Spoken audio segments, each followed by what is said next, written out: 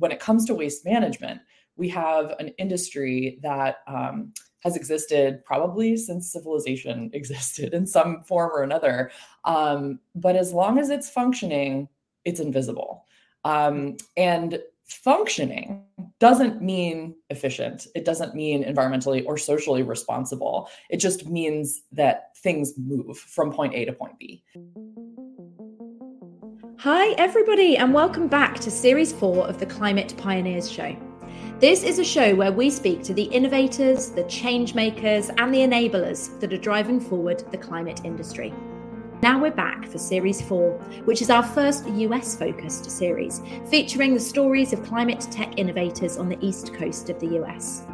We're going to learn about the important work that they're all doing to combat the climate crisis, and we're going to dig into what inspired them to take action in the first place. We're going to learn about the challenges that they faced in those first few years as a founder, but most importantly, we're going to get their tips. We're going to get tips on the communities and organisations that have supported them along the way, the books and the podcasts that they would recommend, and the productivity hacks that they use to manage their workload. So let's get stuck in. This week, I am delighted to be joined by Meredith Danberg-Ficarelli, co-founder and CEO of WATS. Back in 2021, Meredith and her co-founder Laura founded WATS to digitize the world of business waste management and bring it kicking and screaming into the 21st century. Meredith's worked in waste management and reduction in one form or another for over 10 years now, whether that be helping restaurants to reduce their waste through to leading a waste-focused consulting startup and currently as board member of the US Composting Council. I'm really looking forward to hearing all about her journey and her mission to modernize and improve waste management. So Meredith, thank you so much for joining me this morning. Cherry, thank you for the lovely introduction. I'm happy to be here. My pleasure. And thank you. We were just talking before we went live about the fact that it's 8 a.m. for you now and you are seriously under-caffeinated. So thank you. We'll get to that. We'll get to that in half an hour. Absolutely. Exactly. Talk about time management. Yeah, you can caffeine. That's the only tip. Productivity hack, caffeine. Yeah. So I've given a bit of an intro as to what WATS does, but talk me through the problem space that you're in, why your solution is so important, and what it is yourself and Laura are working on. Sure. Climate change is at the center. We'll get into this later, but an obsession with food waste is really what brought us to this space. But for businesses today, there's kind of this intersecting set of problems that kind of push and pull depending on what's important to that business. Obviously, cost reduction, you have as a really big one, regulatory change. And then you have kind of social pressure, this idea of whether it's individuals demanding accountability from businesses or environmental social and governance kind of requirements for reporting. All of these things intersect. When it comes to waste management, we have an industry that has existed probably since civilization existed in some form or another. But as long as it's functioning, it's invisible. And functioning doesn't mean efficient. It doesn't mean environmentally or socially responsible. It just means that things move from point A to point B. And where we've seen massive evolution, and especially if we speak about the United States, massive recent investment in energy reduction infrastructure and kind of moving towards a renewable future. We haven't seen the same thing with waste management, but businesses and individuals recognize that. I think also a personal perspective here is that as a result of COVID and people being locked at home with all of their trash, people have a new perspective on how much waste they generate. Before, they could bring it outside really quickly. They could toss stuff on the way to work. There was a trash can wherever they went. For a while, the only place they went was home. And so all of these things come together. And what WATS is doing is helping businesses reduce waste using data and our experience in a software as a service platform. Amazing. Cool. And you're right. I think we are becoming, or did throughout COVID, become more and more aware of how much waste we accumulate. And I think times like holiday season and Christmas make that particularly pertinent, where perhaps you're like waste collection doesn't come at the same time as normal, and you physically see it stacking up outside the front of the house, and it becomes ever more present. You're right. When it's working, it's largely invisible. Yeah. And, making it work efficiently is still the goal. And ideally reducing costs is still part of the goal. But what we're really looking towards is the value of individual materials. So in the holidays, there's a lot of cardboard, but so many things are theoretically reusable, recyclable, repairable. But we don't have access to the systems or the services or the infrastructure, or maybe it doesn't exist yet, to be able to do that. And we're building software that engages with an evolving economy. Because these things are changing very rapidly. And so is the platform designed as much to perhaps reduce the amount of waste that a business produces, and then take the waste that it is producing and make sure that those waste streams are put into the right places to maximize or to drive more of a circular economy? That's exactly right. And you mentioned kind of two things. There's a first thing before that, which is just setting the foundation. Digitizing the operations of how waste moves through a building, who all the stakeholders are, what those waste streams are, trash, recycling, compost, cardboard, whatever it is, but all the way into these much more individualized streams, like light bulbs with mercury in them, or if it's a residential building, mattresses are a specialty waste stream, and recognizing that it's important to categorize each of these materials so that you can have procedures that your teams can follow to stay safe, or to make sure that these materials end up in the right place for collection. And then obviously that those materials make their way through a materials ecosystem where they can be either deconstructed or processed in the way that is best for them, depending on their components.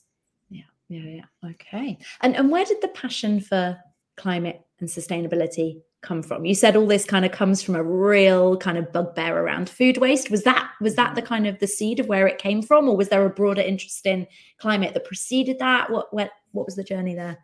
Yeah, when I was in grad school, I went to the New School in New York. My master's degree is in urban policy and sustainability management. And I got very lucky. I traveled to Beirut in Lebanon for the summer of 2011 with a few other students. My amazing professor, Adriana Young, said that I should work with this particular organization, farm to table restaurant and farmers market first, farm to table restaurant second. It's called Suq El Tayyib, which means good market, the good market. And they have this farm to table restaurant and had always wanted to be zero waste, but didn't know how, and figured, they could probably compost a lot of their waste, but one of the friends of the organization ran a compost facility nearby. There were a lot of stars aligning. And I said, yeah, I'll try to figure out what a waste audit is. I'll try to help you all do this. And that was really the start. There's obviously much more to it, but I started to learn a lot more about how much food is wasted. 40% of what we grow in the United States never makes it to a plate. It's wasted kind of throughout the supply chain. 80% of that waste happens in businesses and homes. I could talk about food waste forever, obviously. I do think that reflecting over this last decade plus, I think that a few other pieces kind of built that foundation of what led to this obsession with trash. My mother is from an island. My summers as a kid were always spent very close to the ocean. And in that place, one of my favorite things to do was to go with my grandfather or my dad or my brothers and my mom to the dump, where we would separate all of our materials: green glass, brown glass, newspaper, mixed paper, cardboard. We weren't composting food at that point, but we were composting all the yard waste and the gardening, all that stuff. So I think some of the elements of what I do now have been kind of foundational pieces of my core. And, that's what we're focused on. Yeah. Yeah. Love that. And then where did that entrepreneurial element come into it, right? Because to have a passion for the problem space and the issue that you've kind of seen and, tackled at various stages throughout your kind of early career, where did that then crystallize into, and I'm going to do something about this? Maybe part of it is an underlying need to just constantly be anxious about something. No, when I was in Lebanon, I actually met my now husband there. I ended up going back after that summer and spent about 15 months launching and running a small nonprofit organization. So that was kind of the beginning of what I would consider my entrepreneurial journey. I mean, the lemonade stand when I was 12 probably doesn't count.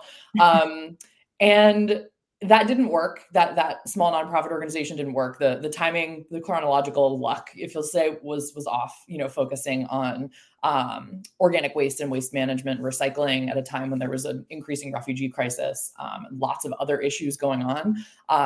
We didn't have the timing quite right. A few years later, there was a crisis, and people started calling us, but I had already moved back to New York. But I think part of it was really seeing the breadth of the problem and meeting so many amazing people who were trying to do their own piece of solving a part of the problem, and seeing a piece, a puzzle piece that I felt both matched my passion and was something that I saw a way through, and meeting other people. I haven't done any of this alone. So I think that's been a big part of it too. Yeah. And where did you meet Laura? We actually first met when I was in grad school, and we didn't really get to know each other then. She was taking a continuing education course, and we happened to have sat next to each other during this Sustainability 101 class. And it was a few years later, after I had come back from Lebanon and was working at the Lower East Side Ecology Center here in New York. I was running a sustainability consulting internship program and would bring the interns to different experts. And my predecessor had passed down this relationship with this waste lady in New York. And we went in the room, and I was like, oh, what's she really going to know about trash? I was already completely obsessed, but didn't know as much about the New York ecosystem because I had been out of the city. And we re-met. She was like, I swear I know you from somewhere. Where? And she's really good at playing that name game. I took a class at the new school. And we're like, oh yeah, we sat next to each other. So we stayed in touch, and she had just founded Common Ground Compost, which is a zero waste services business based here in New York City. Still exists, still doing excellent work. They also run Reclaimed Organics, which is a bicycle powered compost pickup service in Manhattan. And so I joined her team, then took over running that company for her in the summer of 2017.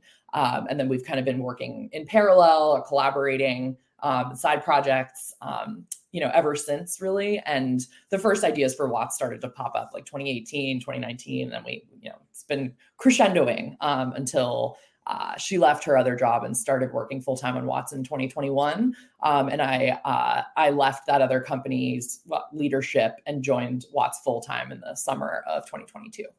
Fantastic. So you've been, both of you, full-time on this for a year and a half? Yeah. Laura for a little longer. Yeah. Okay. Amazing. And how much has that, because you were doing consulting work prior? That's right.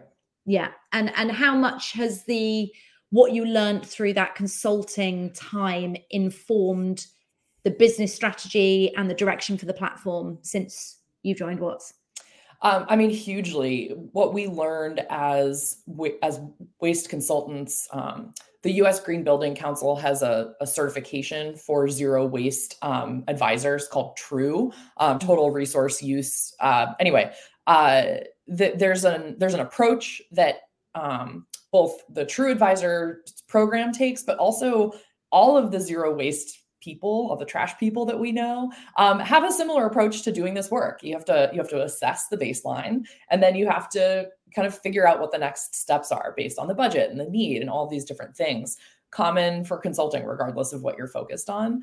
And the challenge that we kept facing as consultants was this lack of digital infrastructure, the lack of centralization of information. When you're working with a business that has lots of sites, especially across different geographies, because waste infrastructure is localized. It's based on rather I should say, waste regulations are localized because they're based on infrastructure, which is also localized. So what you can recycle here in New York City is different than what you can recycle just over the Hudson River in New Jersey, for example, even though people, commute back and forth. And so as consultants, we kept feeling this need for better digital tools to be able to deliver the services that we were delivering to our businesses. And we initially started building, Laura's sister initially started building some low code modules for us to use as consultants. And then we realized years ago, like, this is so much more than us just building a tool for ourselves to do our work more efficiently. This is a product that businesses need to be able to use so that they can do their work and be empowered to do more work at much larger scale and have a much greater impact. And that's a huge research and data challenge, right, as a business, because as you just said there, in different areas and different geographies and territories, there are different things that can be recycled in different ways. Right. That must be a massive challenge for you in terms of building this out. Are you going at it location by location? Because being able to know what can be recycled where is a huge puzzle. It's a really fun challenge. Yeah. So another kind of intersecting web, regulatory change is impacting this very slowly, recognizing that things change slowly there. But we're starting to see, for example, food waste from landfill bans. So the requirement that people start composting. So we are starting to see some reorganization and some recognition that what goes where, if you will, does need to change.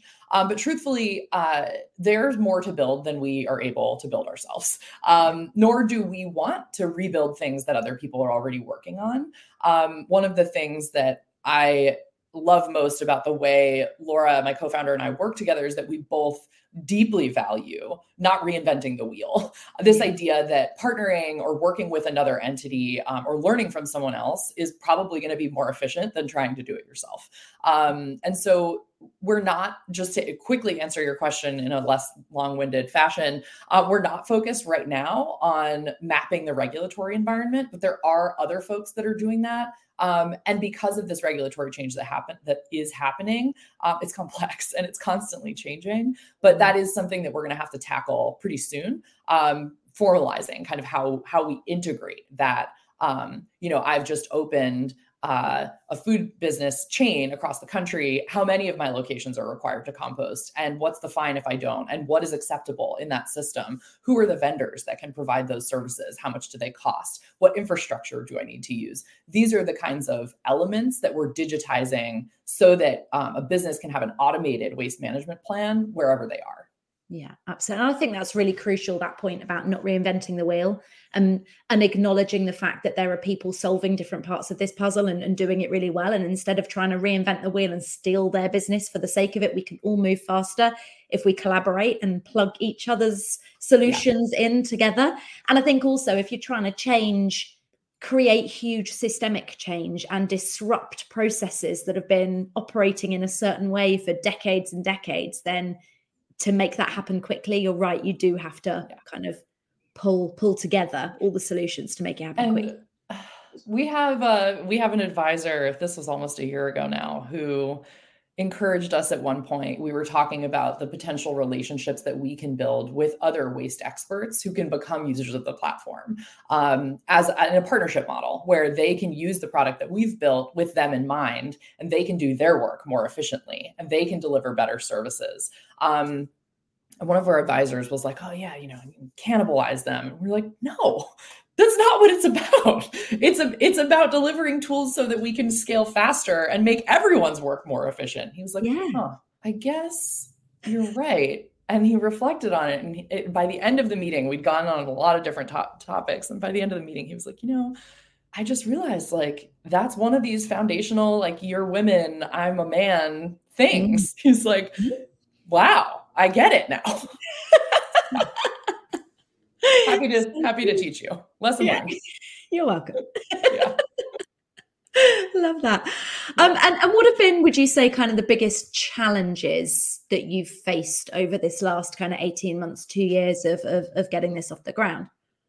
One of the earliest challenges in formalizing WATS was the decision to move down a venture capital funded route. Laura and I, in doing our work, never had a huge budget, but generally we're bootstrapping the operation, small businesses, but have kind of a foundational challenge with this question of the way our economy functions and whether it is the best way forward. And what we were accepted into a startup accelerator in the summer of 2022 and had to make this call. Like, we had 18 hours to make a decision. Do we sign the paper? Or do we not sign the paper? $100,000 summertime program, the Entrepreneurs Roundtable Accelerator based in here in New York. And what we said to each other was, look, what was the reason that we decided to create software in the first place? Scale. Scale was the point, right? Solving a massive problem with this vision that we see for making it much more efficient, functional, systematic, et cetera. And we took that one step further. How do you build software quickly? And with the support that we need as non-technical founders, neither of us are engineers. We knew that there were so many things that we didn't know. And we recognized that, yes, there are other avenues, but we want to do this right now. And there's literally a piece of paper sitting on the table for us to sign to be able to move forward. Even if we don't know enough about it to feel fully comfortable, we did it anyway.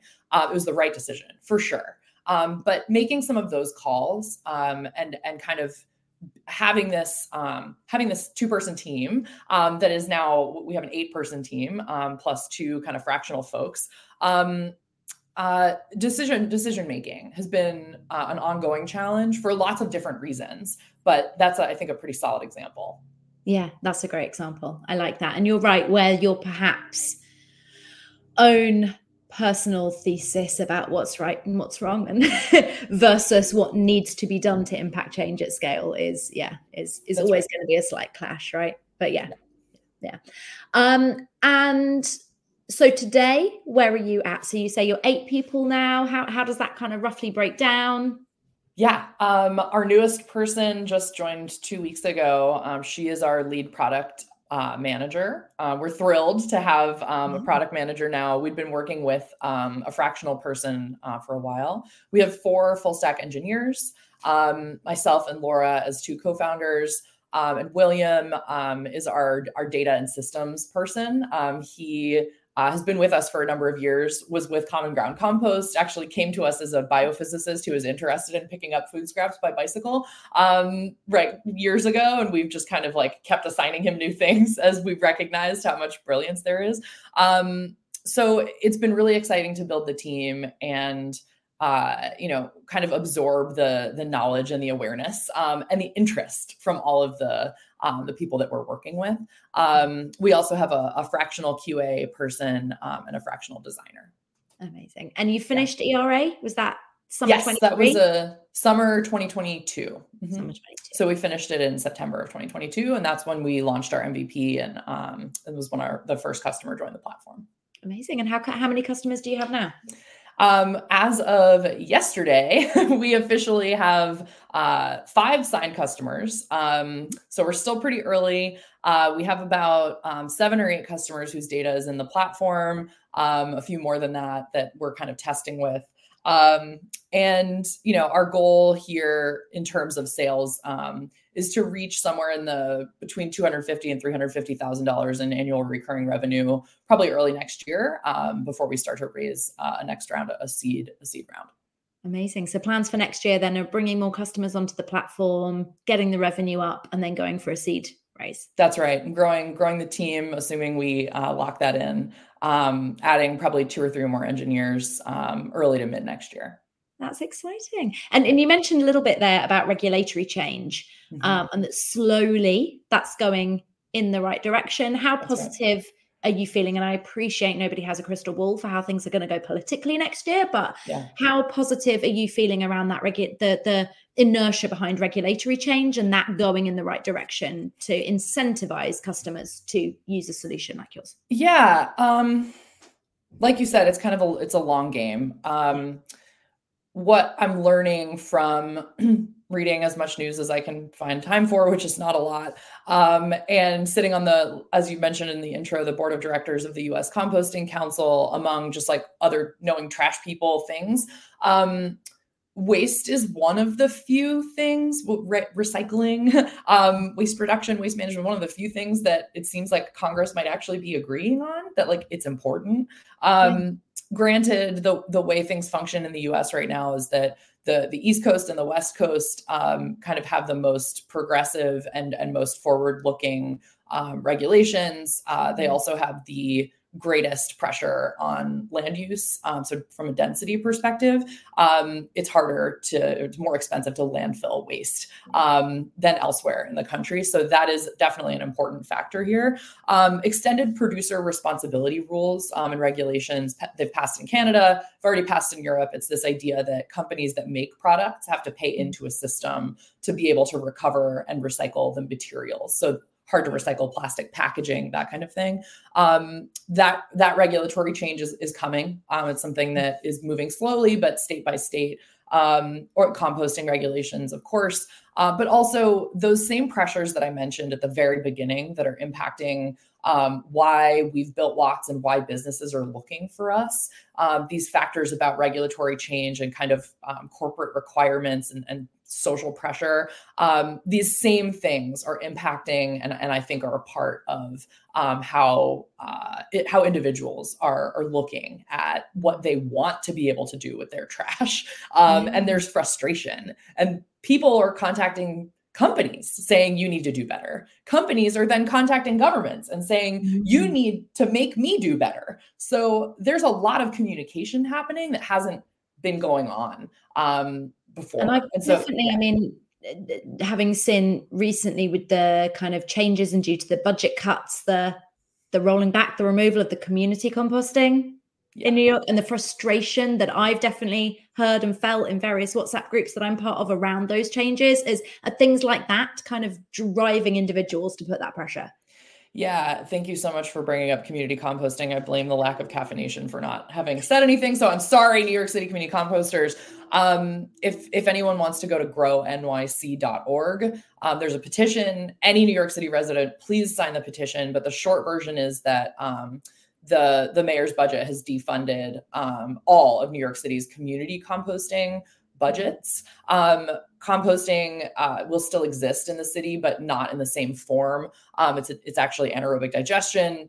This is like its own 20-hour long conversation, but the short version is that community composting has existed for decades. It is an incredible mechanism to engage with people. I was just telling a story last night at our team dinner that on January 6, 2021, the crazy day that happened here in the United States with people scaling the walls of the Capitol building, I spent with William and some of the rest of our team on average COVID Wednesday uptown on the Upper West Side at our pop-up compost drop-off because people had lost access to composting in the first round of Save Our Compost New York City because COVID budget cuts had led to cuts in community composting budgets. And people came to the compost drop-off with their food scraps in their masks. And they said, life is already crazy enough. Like, you have already been one way that I've been able to like be around people outside and be safe during the pandemic. And then today with this shit that's happening, I just needed a little bit of normalcy, and bringing my food scraps to you has done that for me. And it's being defunded again. And we can't do that. It's such an important community building opportunity, educational opportunity. Our soils need the value of locally composted organic material because it's higher in value. It has more nutrients. There's more biodiversity. There's so many reasons that this matters. And I understand that progress also matters, but there are ways that we can do both of these things together. Exactly that. And so just give us that address to sign the petition again for anyone that's listening. Yeah, grownyc.org.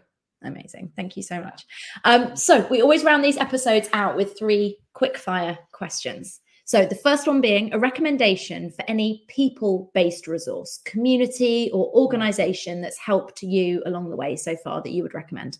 Community composting. Perfect. For sure. Love it. Google it in your community. And the second being a media-based resource. So a book, podcast, TED Talk, documentary, whatever it may be that's been valuable and taught you something along the way. The Ologies podcast. You can find it on Spotify. It's just so interesting, and it's not a business resource. It's just awesome. So the Ologies, not theology. The Ologies. Yeah. Okay. Cool. I'll check it out. Yeah. And then the final one being a productivity tip. So that can be anything. It could be a tool or whatever, caffeine, but something that helps you manage your workload and helps you somehow get a semblance of good work-life balance as a founder. Paper notebook, color coding lists. But also right before we hopped on, I silenced my notifications. That's a big one. Yeah. Do you know my phone is always on silent, but still, I think just seeing the pervasive little red number in the corner of apps, those push notifications, that's stressful enough, isn't it? I think. And for me, like turning off the notification, which I actually don't do that often, but turning notifications completely off, like it flips a switch in my brain where it helps me not even want to look at my phone because I know there's nothing there. Like airplane mode.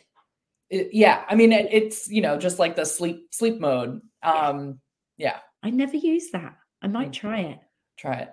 But you're right. I read Indistractable. I'm just looking up my bookshelf now to try and remember what it's Indistractable by Nir Eyal. And that was really good. And it's made me really aware of my default that if I'm doing a task or I'm doing something that's really challenging, over challenging or mundane, your brain craves that dopamine hit. And I'll go to pick my phone up and check Instagram or look at something. And it's so interesting that just having read that book makes me stop for a second to go, I know what I'm doing. I know why I need to do that. I'm doing it to get silly little drink water instead. Yeah.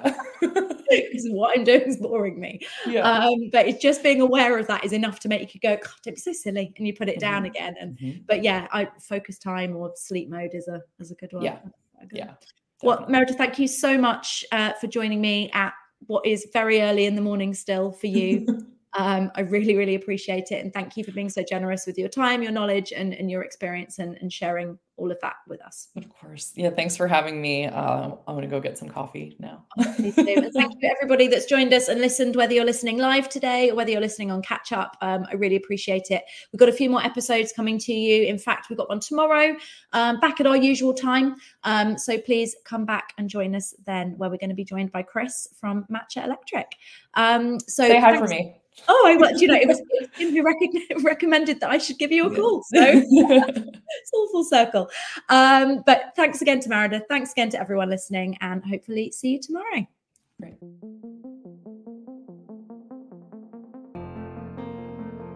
Thank you for listening. Please follow the show to be noted of all future episodes. We've also saved videos of all of our interviews over on the Above and Beyond YouTube channel.